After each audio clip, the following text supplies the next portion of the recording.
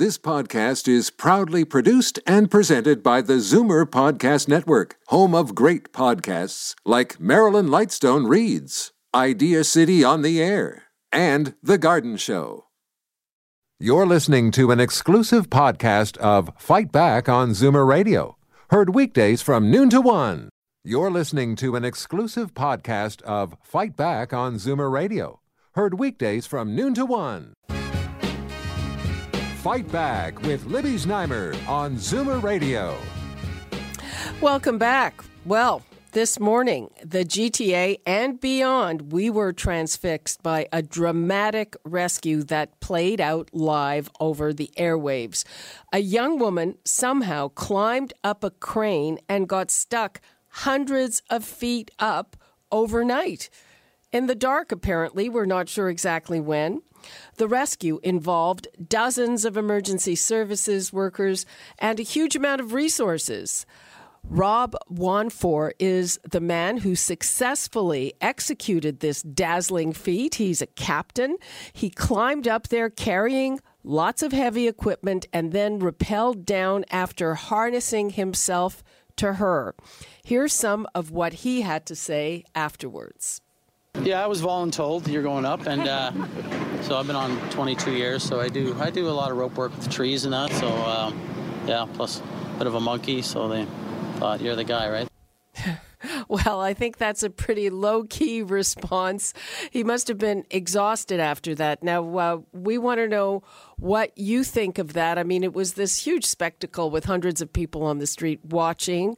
But again, it was something that used up a lot of resources. What do you think of what she did? I mean, what she did was pretty amazing as well. And do you think she should get the bill for this? I mean, this is going to be thousands of dollars of taxpayers' money. So I'd like to hear from you. The numbers to call, 416-360-0740, toll free 1-866-740-4740. And right now, let's go to Toronto Fire Chief Matthew Pegg. Hello. Hi, good afternoon. How are you? Fine. How are you? I'm very well, thank you.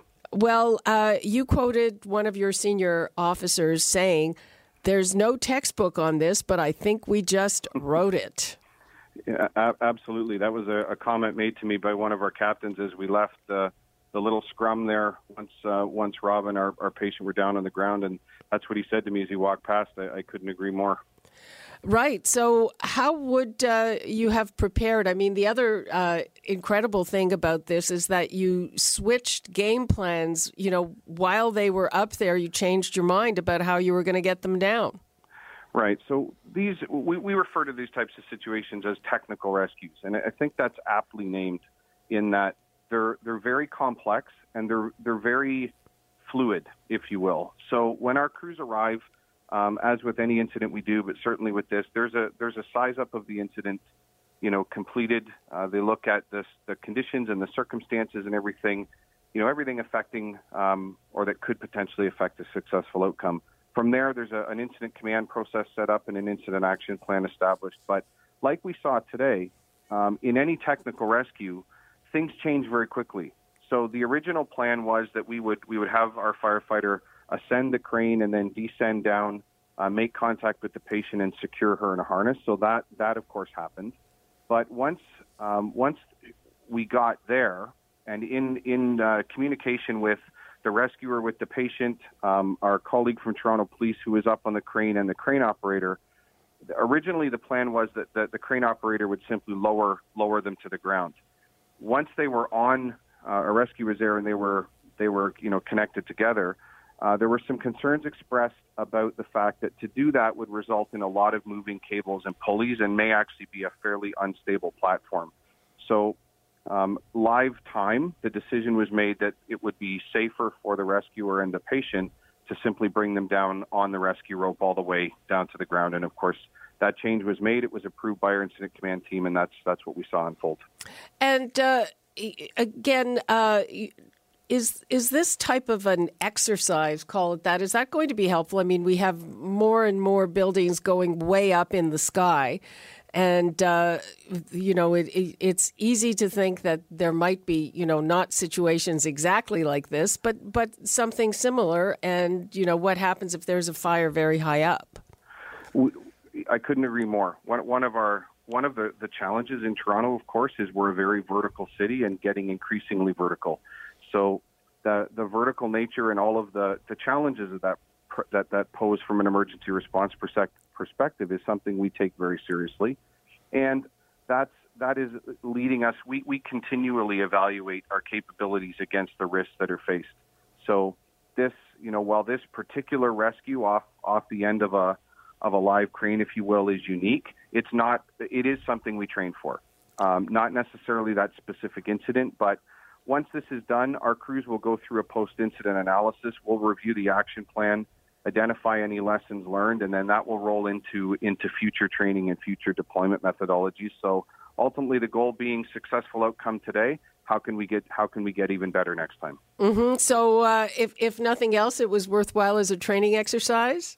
Yeah, we're always learning. I mean, every incident, no matter how minor or how major, is something that we learn from. So that's part of the close of the business cycle, if you will, from the emergency response perspective, is to make sure that we don't miss the opportunity to learn lessons. I'm going to give the numbers out again because I'm sure our listeners have quite a lot to say about this, especially that whole issue of all the resources that were used by this young woman. And, presumably the police knew enough about this to put the cuffs on her as soon as she got down. So the numbers to call, 416-360-0740, toll free, 1-866-740-4740. And Chief Pegg, who would decide if she is going to be sent a bill, and when would that decision be made? So that's something that it's not our normal process. As you know, Toronto Fire Services is funded by the city, and these are services we provide within the city of Toronto. So if that consideration is given, I would expect that would be the result of some discussion at City Hall, but certainly nothing that has happened at this point. But I know that question's being asked, so I look forward to having a follow-up discussion. And these are incidents that I always brief the deputy city manager and city manager on. So in accordance with normal process, I'll brief that. And if there's any follow-up action, I would think, to answer your question, that decision would ultimately come from City Hall. Right. Do you have any idea how much this thing cost?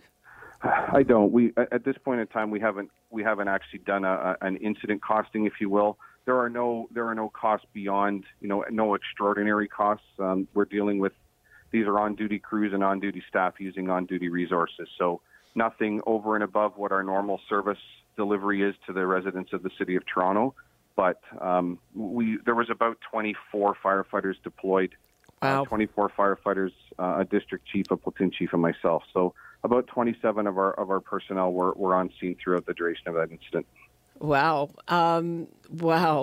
This is really quite something. Do you know anything more about this woman that you can share with us?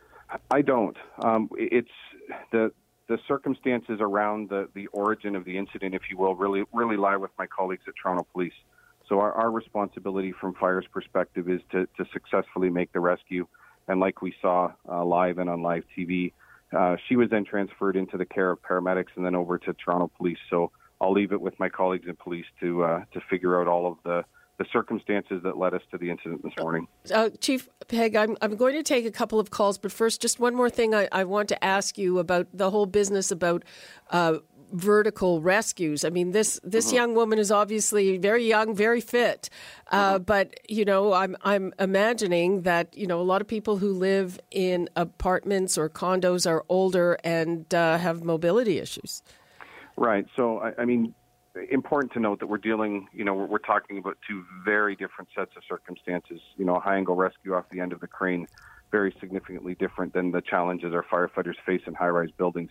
We're well equipped. Toronto Fire is well equipped to respond at the vertical level, and that training is continuing. It's a continuing priority for us. So there are a lot of techniques available to us when we're dealing with high-rise responses. Oftentimes, that's about a methodology that we refer to as protect in place. Not always do we need to take people out of the buildings, and oftentimes they're safer staying in their in their suites as long as they're not subjected to any imminent risk. So, again, like you saw today, those decisions during times of fire or other rescue in tall buildings, that's part of the incident command decision-making process that happens at that point. Okay, I believe one of our callers has a question for you, Sam in Brantford. Hi, Sam. Yes, how you doing, Libby? Fine, how are you? Not too bad. Just this morning, I walked by a construction site here in Brantford, and they have a crane that is 300 or 400 feet up in the air. And what they have in this location is they have some sort of a framework around the base of this crane. So there's a locked door at the bottom. So anybody that wants to get up on this crane has to be able to open up the locked, it's almost like a locked framework around the base of this crane. Does this crane in particular that this lady climbed up on, does that have a lockable feature like this in Brantford? In Toronto, you mean? Yeah, but I mean like the one in Brantford here. Was the crane secured, Chief? I actually don't know. I didn't actually get close enough to the base of the crane to make that assessment. Well, maybe this is what they should, when they make the suggestion as to how she got up there, maybe every construction site should have this framework. It's almost like a cage all the way around, and it's made out of 2x4s or 2x6, whatever, and then plywood on the outside exterior. It's about 10 feet high with a single door at the bottom. And whoever wants to get up into the crane has to have a key to this particular door. Well, that's an interesting thought, Sam. Okay. Thanks for that. I want to say that every crane construction site should have this framework of the crane locked so that nobody can climb up there without having the key to this door. Okay, thanks, Sam. Okay, thank you. Bye-bye. Bye-bye. And Chief Pegg, is that going to be part of the investigation to see if everything was okay with the way that site was set up? Yeah, I'm confident that our colleagues at Toronto Police will look at all of the circumstances surrounding this incident, including the security of the site and the access to the crane. Okay.